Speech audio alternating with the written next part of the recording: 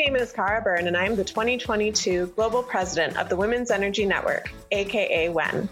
WEN is focused on developing a community of energy professionals across the world who are connected locally and networked globally. This podcast is yet another way for WEN to feature our talented members in the energy community.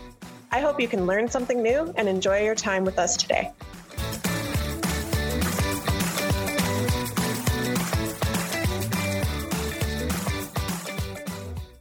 Happy International Women's Day. Today, March 8th, 2022, is a special episode that we're bringing to you that is sponsored by the CU Denver Energy Management Program. I'm super pumped about this episode because we brought in Farhana Morales, who actually Sarah knows quite well and has been developing a program with her. Farhana's a rock star, and she's going to talk to us about not only her experience, but also talking about ESG. And she's actually developing a course for me at CU Denver's energy program on ESG. If you're interested, feel free to reach out to me directly or jump on CU Denver's website at the business school, and you can find our ESG course. It starts April 8th. So without further ado, let's just jump into the conversation with Farhana. Once again, my name is Sally Hellingsted, and today I have Sarah Dudowski as my co-host. This week, we're discussing another hot topic that needs no introduction, as the acronym alone can either make you feel excited, terrified, or possibly both. ESG. I, for one, am excited, not just because of the letters, but because of our guest, Farhana Morales. Farhana is an ESG and sustainability professional who focuses on improving these factors in companies she works for. She recently joined Target Corporation as Senior Manager of Corporate Responsibility, ESG. Previously, Farhana worked in the oil and gas industry, both in the U.S. and overseas. She's a strong proponent of diversity, equity, and inclusion, and makes sure that everyone feels represented. In addition to her day job, Farhana worked with Sarah on designing and teaching an ESG-focused curriculum at CU Denver's energy program, which is how we twisted her arm in joining us today. Thank you so much for being with us, Farhana. Thank you for having me. This is a great opportunity for me to talk about something I'm really passionate about. So thanks. Fantastic. Well, before we dive into today's topics. Before we dive in, we should talk about Farhana's accent and how it's just going to make this episode amazing. So much better. We're going to sound terrible, actually. Yes, I was born and raised in the United Kingdom. I moved to Colorado in 2001. And so I've still maintained this accent. I think it's a bit of a mishmash right now because it's Colorado, it's UK, it's a little bit of India. So you're welcome. Well, and I know you're going to tell us a little bit about yourself, which I'm excited for, but I just would like our listeners, I almost said viewers, listeners to know Farhana's like my doppelganger if my doppelganger was born in the UK and also had some Indian heritage. So, but why don't you tell us a little bit about even your background and your education and kind of like how you came to be where you are now? Yes. So I was working in the oil and gas industry for many, many years, 14 years. I started with service companies and worked my way up through operators and really always had that thirst for knowledge of data sharing and my passion around community. And so any role I did in oil and gas was primarily focused around that. What happened when I was overseas in Algeria for Anadarko Petroleum, I realized that I wanted to do something different. And so I embarked on a master's in finance.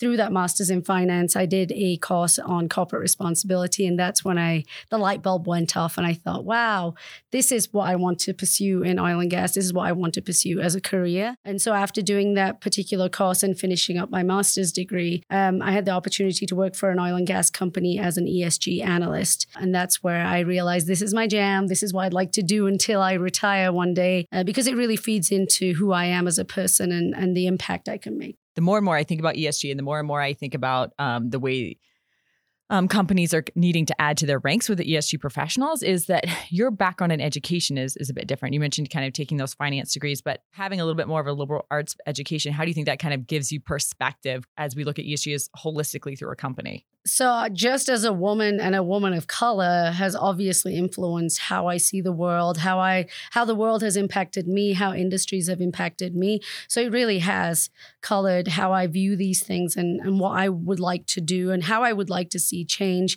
My bachelor's was done at the University of Denver and it was at the Women's College. And I truly believe the professors I had and the curriculum was very much shaped around ensuring that women really end up in these leadership roles. They end up being these proponents of change instead of sitting in the background and waiting for somebody else to change things for us.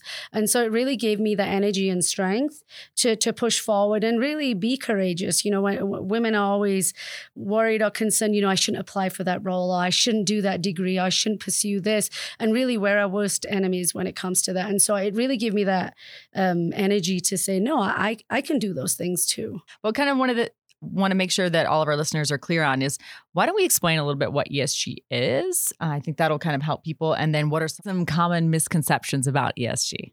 ESG, so that stands for environmental, social, and governance. And all three have been around for a long time. The misconception is that it's new. They're all new and they're confusing and people don't know what to do with them. In companies, employees don't understand what ESG is. And so what I would say is they've always existed in some facet. For example, under social, you have health and safety. We've always had EH&S or health and safety organizations within companies looking to protect employees, looking to protect contractors. And so what's happened now is this umbrella is now housing all of those aspects of ESG. The governance side tends to be more confusing for people because it really has more to do with boards and what happens within companies that tends to be a little less transparent for employees. And so it could be things that are happening in leadership ranks or board discussions where employees don't have access to. The governance piece, since you did touch on that a little bit, I always have found that interesting because, for example, right now, I know that there are some regulations out there that require a board to have at least 2 females on it. However, it doesn't say anything about more diversity. And so there's a couple of companies, and I'm not going to name them on this podcast, but they've had this opportunity where they've, merged or bought other entities, and they've had this great opportunity to really diversify their management team and their board, and they haven't done it. Do you foresee any other type of kind of guidelines that companies will need to follow beyond just you must now have 2 women on your board? Yes. So board diversity has been something that has come up in the last few years. And the reason why is because unless you have a diverse board, just think of the board as the top level of any company. They're the advisory body for leadership. If you have an advisory body made up of all the same type of people, what kind of advice is leadership getting? And also, is that leadership understanding the makeup of their actual company? Most companies have diversity in employees at some level or not, some much more diverse than others, and that's great. But unless you have that diverse board bringing in diversity of thought, diversity of background, and really having that impact elsewhere and bringing that to leadership, there's no way that board is going to then be able to advise fully or in a progressive manner when it comes to ESG. I always say on the board, there should always be somebody on the board that has some knowledge about ESG, so then they can advise leadership to say, look, do you have a strategy on ESG? What are you doing in terms of ESG to make sure that this company, maintains great communication with the investors, stakeholders, shareholders? So it's very important to have that diverse board. And I do see this shift coming of the transition. The companies that haven't changed are still holding on for dear life, in my opinion, to say, let's just wait and see what everybody else does. But I do see this shift coming in when I say in ethnicity and race also. So when the S, we kind of describe it as social, but lots of folks also describe it as sustainable, right? Sustainability piece of it. So can you maybe speak to the difference or why people sometimes confuse the social or sustainability piece, mix up the S's or interchange them? So ESG has mainly to do with metrics and actually qualitative and quantitative tracking of the data within a company. Sustainability is just a big umbrella that says there could be some strategies under sustainability. So they can be interchangeable, but what the ESG is really about, what are you actually doing? Can you show us year-to-year trending of safety metrics, diversity metrics? Can you write a paragraph on what kind of strategies you have to improve things for people of color, people of disability at your company? Sustainability is the bigger umbrella of just everything, all encompassing. Yeah. And I guess maybe to go back to Sally's statement, some things I've heard from my board members, and they come from kind of all sides of the industry, which is, ESG is great, but for the most part, folks on the more traditional energy side generally focus on the E, and they say the S and the G are silent. So I'm not sure if that's something with your experience in the traditional kind of side of energy. Is that something you've kind of seen people, maybe it's because they can like quantify and really understand what the E is, and the S and the G are so elusive to them for whatever reason. So S is also quantifiable. I think the issue has been that in the history of oil and gas, because environmental metrics have always had some tie to regulation, it's been easier to kind of attack those metrics. What kind of emissions is your company outputting?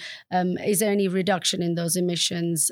Anything environmental has had some tie to regulation. When it comes to the S and the G, because it's not regulated per se, it's become a little bit confusing. Right now, if you were to compare two oil and gas companies, it may be difficult. Maybe a smaller company to a larger company, because they're pulling different style of metrics, or maybe one is not following one guideline and one's following another standard. So right now there is a little confusion because none of this is mandated. And that, I think, is one of the most important pieces, is none of it has yet to be mandated. Yes. And so we actually did an episode last year with our other co-hosts, Sarah Bartlett and Ashley McNamee, who was at Alvarez and Marcel at the time. And they kind of talked about, like, here are some great guidelines. Here are some, what was it? The acronyms for the reporting. SASB, GRI. Yep. All those. And, it depends on, regardless of which one you go with, there are similarities in them. Yes. But they are so different. So I think it's hard for companies to really think about, like, oh gosh, how do you even bite this off? Because one, it's not mandated yet. It's just about being like a good company and getting in the right spot. But two, like, how do you dive in? Exactly. It's very confusing right now. And I think the companies that are doing well are the ones that kind of jumped on the bandwagon years ago to start reporting in some fashion, right? So they either pick GRI, Global Reporting Initiative, or SASB, which is now under the Value Report Foundation. And so what's happening now is a lot of these organizations are actually coming together to try and make this more standardized, to make sure there's not 10 organizations out there that people have to adhere to, because it is confusing.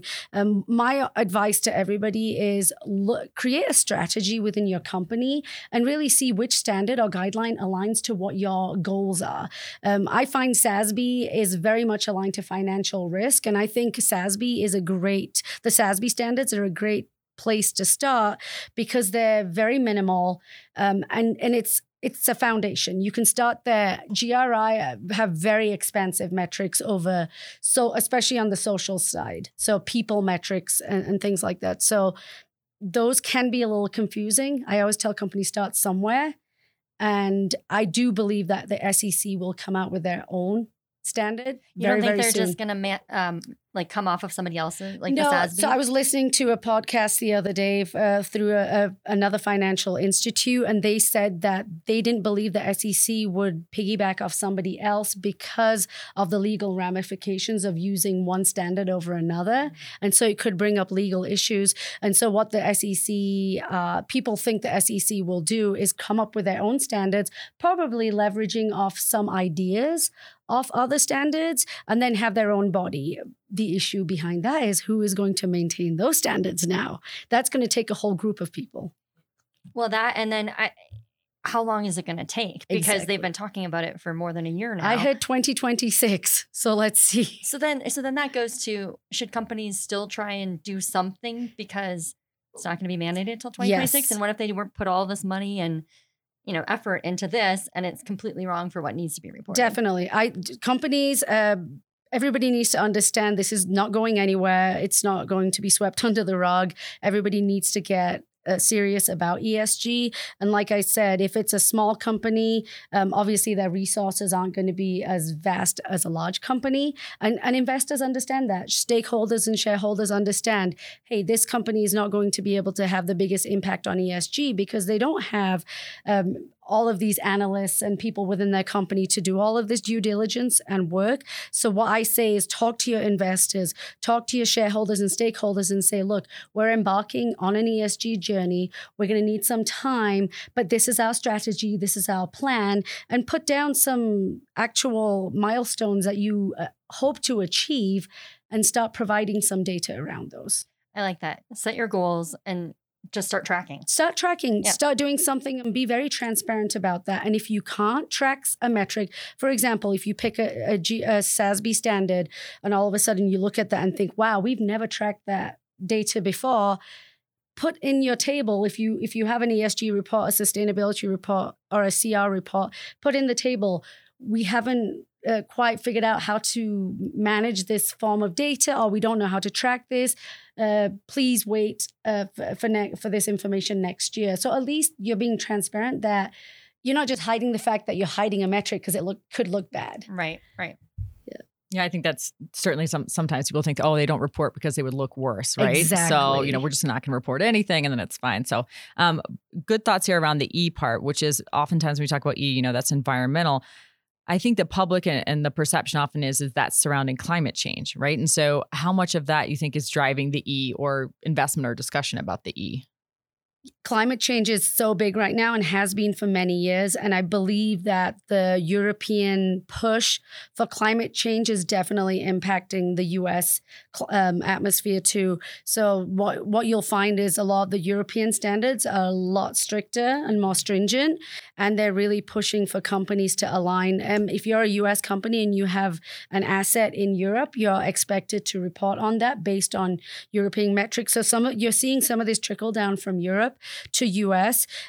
My worry is that, people jump to climate change too quickly and say, yes, this is our goal for 2026 and not really have a strategy or a way to get to that. So becoming net zero or aligning to the 2-degree scenario, the Paris Agreement. So I always tell people, when you put that information out there in your ESG reports, on your websites, please make sure that you have a strategy to get to that, because investors are going to read that and expect year to year to see some kind of traction on those metrics. So where do you see ESG making the biggest impact? I think ESG is going to fundamentally shift how companies work and operate. I say that because, I work at a company right now where the ESG topic comes up all the time. People are interested. Either they want to know more about ESG as an employee, and you'll also find some employees calling out their own companies because they're unhappy with how some of the things are trending at their own companies. For example, how benefits for employees, now benefits have fallen under the S of ESG. For example, during COVID, people had the ability to work from home. They found this amazing work-life balance. And now employees are building up that strength to talk to their companies and say, no, look, we actually do have a way to change this within the company. And so you're seeing this dual method of conversation between employees and companies. Companies are now having to build strategies around ESG that encompass the whole company. And so I always tell people ESG is going to become more holistic. It's not going to be in a silo. In the past, you had an ESG division within a company that was very small. Now it's going to be very much inclusive of human resources. It's going to be the EH&S group that will be involved. And so everything is going to feed into ESG. I agree with you on that, because I was at a company prior to my current role that really, we started our ESG program and it was working with the EHS staff and trying to figure out actually, you guys have been already doing this. We just need to pull the numbers and put it in a pretty format for our sustainability report. So I agree with you. I think it's holistic and involving all, the fact that you pointed out the HR piece is huge too. Why wouldn't you involve an HR department?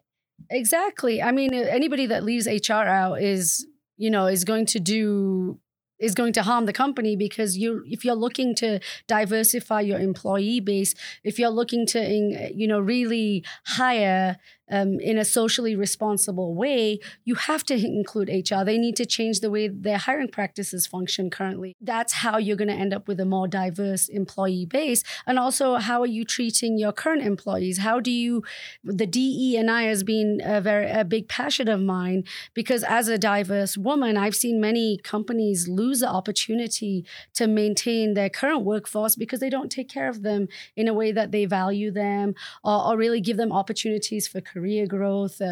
So I've seen that happen, and this is the one that's going to be very difficult to greenwash. So greenwashing is a phrase used when companies are saying they're diverse or any aspect of ESG, but then when you really dig in there, it's just talk.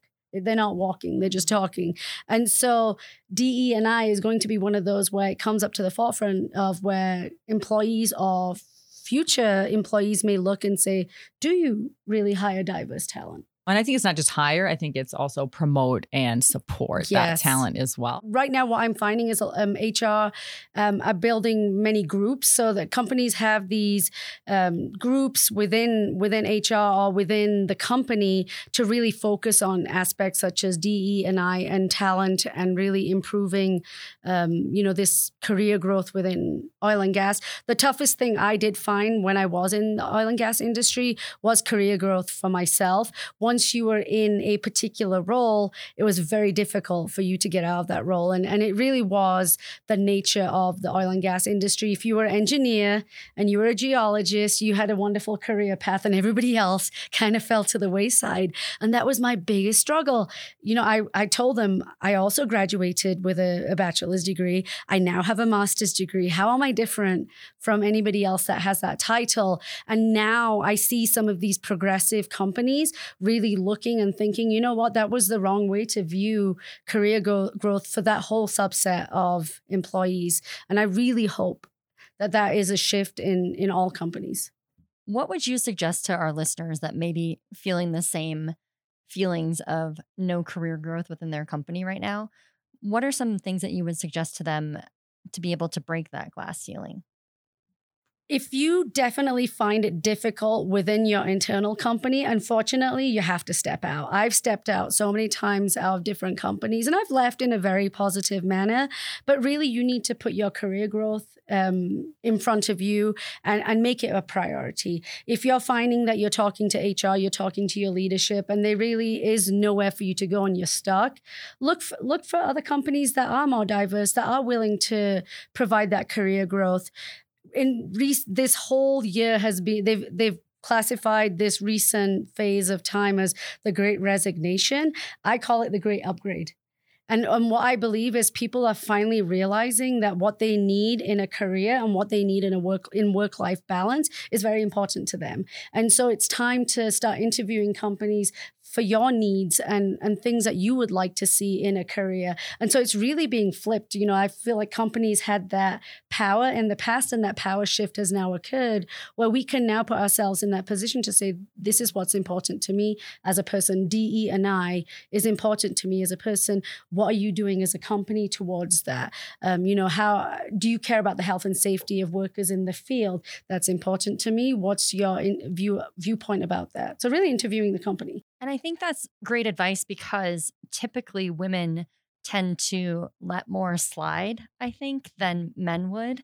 And I think that, recognizing that this isn't the right fit for me. I don't just have to suck it up and keep on and just power through it. Literally, I can look at other companies, look at other industries, and figure out if there's a better fit out there. Exactly. And I always see myself as an example to others. And as a mom of 2 teenagers, Yes, they're fantastic, independent, and I couldn't be prouder of these 2. Are they driving? They're driving. Oh, okay. They That are makes driving. it even better then. They're doing everything by themselves. I've raised 2 very independent children, and I'm so happy for that. But when I see myself as a woman, I see myself as a mom, as a wife, as a sister, as a daughter, and really that example in the community. If I don't make these changes, if I'm not bold, why would anybody else be encouraged to do the same? And and I've noticed that other women that are stuck as I was really look to me, and I've had people text me on, message me on LinkedIn, reach out to me and say, you know what, because you did that, it gave me some courage and energy to do the same. And can you help me? I've helped women with their resumes, LinkedIn profiles, really just push them to that level of owning their career growth instead of waiting for someone to reach out to them and say, hey, you know, we're ready for you to move up. If we could go beyond the initial question, because you mentioned it about like taking the time to like figure out, is this the right fit for you? And if not, leave it. Yeah. You know, so like, how do you become empowered? Like, can you feel well, that how way do you at break 20? those barriers? I can answer that. Somebody asked me like, how would a woman break barriers or how really, would a woman break barriers? well, with a hacksaw. With a flamethrower. I actually wanted a flamethrower recently. My husband said, I don't know about that. You're like, no, dangerous. So I believe a woman breaks barriers by putting herself first. A lot of women put themselves on the back burner when it comes to career, when it comes to motherhood, when it comes to just any aspect. And so I will tell you, my biggest cheerleader has been my husband and my children. Husband first, because anytime I brought something to the table, his first answer is yes, go do it. I will take care of everything. And I really believe you need support and a village that really understands why you're doing this and why you're approaching this. And I will say that about my career, about me going internationally. I mean, like how many women with two young teenagers would be able to go to Algeria, leaving a husband behind to take care of his stepchildren? He did that. And so for me as a woman, I tell other women, make sure you have that support system and the cheerleaders, because you'll have those moments of doubt where you're like, should I do this? Can I do this? And you need those people to say, yes, stop questioning yourself and you can do it. And I try and do that for other women also. I try to do that for my children, other people of minority, other people that don't believe they should be where they are, people of disability. I'm a big proponent of making sure everybody gets seen and heard. And from a woman perspective, I think we really need to stop limiting ourselves when it comes to opportunities, right? I call 2022 the year of karma for me, because everything's coming into place in a very positive way. So I'm teaching at CU Denver. I just embarked on a new career at Target in a leadership capacity, which is going to obviously bring its own challenges and opportunities. I'm also on the board. But the discounts will make up for that. Oh, yes. Yeah. Discounts. Yes, I will be spending even more money at Target because now I'm assessing for the discount. And also, this year is my first year as a board of director for Habitat for Humanity. I'm a big proponent of affordable housing, and myself being a recipient of affordable housing many, many years ago when I was working my way up in my career and life with my family. I just want to give back. And so most people look at those three things and think I'm absolutely crazy. If a man was doing those three things, would anybody question him? No, because he has time to do all of those. So we women need to stop limiting ourselves and saying, yes, we can do all of that. We do have time to do all of that because I'm going to leverage in on my resources and everybody's going to pitch in and help out. And I've been very blessed to have those type of resources. You mentioned that a lot of companies are doing internal groups revolving around DE&I. What kind of things can companies and individuals do outside of their company to really build their support system, whether professionally, personally, et cetera? Yes, many organizations that I've worked at and companies I've worked at have always supported external agencies because they believe that it provides an outlet for their employees to really understand another aspect of their company or industry. An example I'll give is the Women's Energy Network. That's actually where I met Sarah. And if I hadn't met Sarah there, I wouldn't have known about the GEM program and then this ESG course. So I always advise people, if your company is sponsoring these events outside of working hours, if you can find the opportunity to attend them, it's a great way to meet other like-minded people that may be struggling with similar issues such as you, or maybe give you advice. And it also gives you a break. I mean, most of these have been kind of like very comfortable, relaxed events where you get to hear speakers talking about topics of interest such as DE&I or energy or women in energy. And what I found fantastic people that I've been able to converse with. I found opportunities such as the CU Denver Energy Management Program, being able to teach there. But then I've also been able to listen to other people. And I always consider myself a sponge. As much as I like to educate and advise, I love to hear other people's opinions about information around industries and trending. And so for me, I just love to sit there, listen in a very relaxed environment about these topics. So let's talk a little bit about how you and Sarah have been working together to create this ESG program. What are some of the key topics that you'll be talking about? And then some of the key takeaways for people that want to really invest in themselves and furthering their ESG, their education and career? Yes. So this course will be an amazing foundation for people that truly want to understand what ESG is, what impact it has on companies, and really the challenges that companies face when they're embarking on this ESG journey. So we will be covering the reporting standards. They can be so confusing in themselves, the guidelines. Shit. I mean, literally the scope stuff, I get so confused. Yes, I will be covering scope 1, 2, and 3, how those impact companies and why some companies report on scope 1 and 2 and ignore 3, and why some companies are now embarking on reporting on scope 3 metrics, which are the most expansive and can be the most confusing to companies and just shareholders and investors alike. So we'll be covering scope 1, 2, and 3. We'll also be covering the social aspect, the DE&I aspect of why that's important in a company and why companies are now being asked to focus on these diversity, inclusivity initiatives.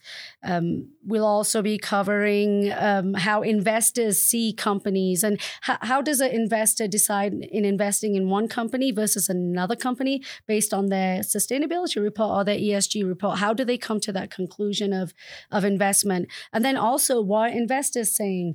There's companies right now such as BlackRock that are being very forward thinking when they're addressing companies. And Larry Fink, who's the CEO of BlackRock, has a yearly letter to all CEOs that they invest in, addressing them and asking them what they're doing about ESG and really laying out the foundation and what they'd like to see.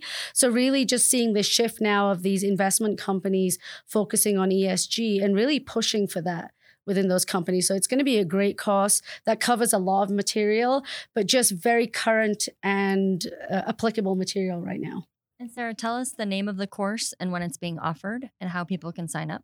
Yeah, so the course is ESG in Energy and Commodities. And so it's being offered this April. April 8th is the start of the class. It's a fully online course with a whole bunch of live components and guest speakers associated with it, and hoping that we'll give some tangible takeaways for folks as well, kind of building an ESG report, ESG strategy plan, for their company or a company that they potentially want to work for. So a lot of tangible takeaways, a lot of real world experiences. Just like Farhana said, talking about investors, talking about the individual roles as well. So really excited. People can sign up for it starting now. It's on our website, business.ucdenver.edu/gym. We'll just put that in the episode notes. That's probably best. It's probably best. Farhana, thank you so much for joining us today. Today is International Women's Day, and I'd love to leave our listeners with a little bit of advice from you. I would say advocating for oneself is very important, and it doesn't matter who you are.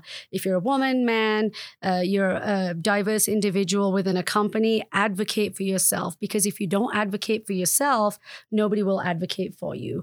And when I talk about advocating, I say speak up. If you don't fit where you are, go somewhere where you do fit and where you can thrive.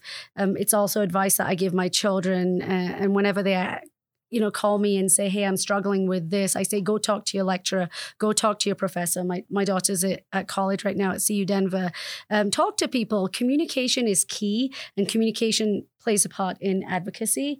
And so you really have to speak up, and don't be afraid to speak up. If you're being silenced, it may be time to move on and find an environment where your voice is heard, where you can make impact. Now everybody's going to quit their job. No, they're already quitting their jobs. It's fine. It's whatever.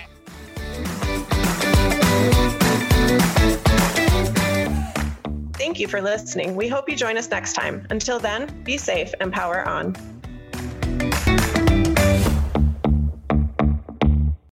So we have a surprise co-host in here. Sarah Bartlett has decided to join us she's been sitting here listening to this podcast the whole time, and she has some thoughts. So take it away. I was trying to sit here and be quiet, but in the middle of that, when Farhana starts talking about companies stepping up and the industry really pigeonholing, I was wigging out in my chair. What you couldn't see is that like I was literally like arms were up. I was ASL applause. I was like, preach. So I really just have to say that I think that really nailed it. And we needed to give that a lot of the attention it deserved, because holy cow, that's how to make a shift in this industry. So do you have a question in there? No, I just wanted to make sure people understood, like, that was fucking gold. I just want to make sure people know that was gold that just happened right there, okay? I love it. Underlined and highlighted. It's a highlighted section. We turn up the volume of it. Shout. It's the Capsive podcast. That's right. That's funny. Wow. I thought you had an actual question. I But never don't have mind. an actual question. I just really needed to draw attention to that.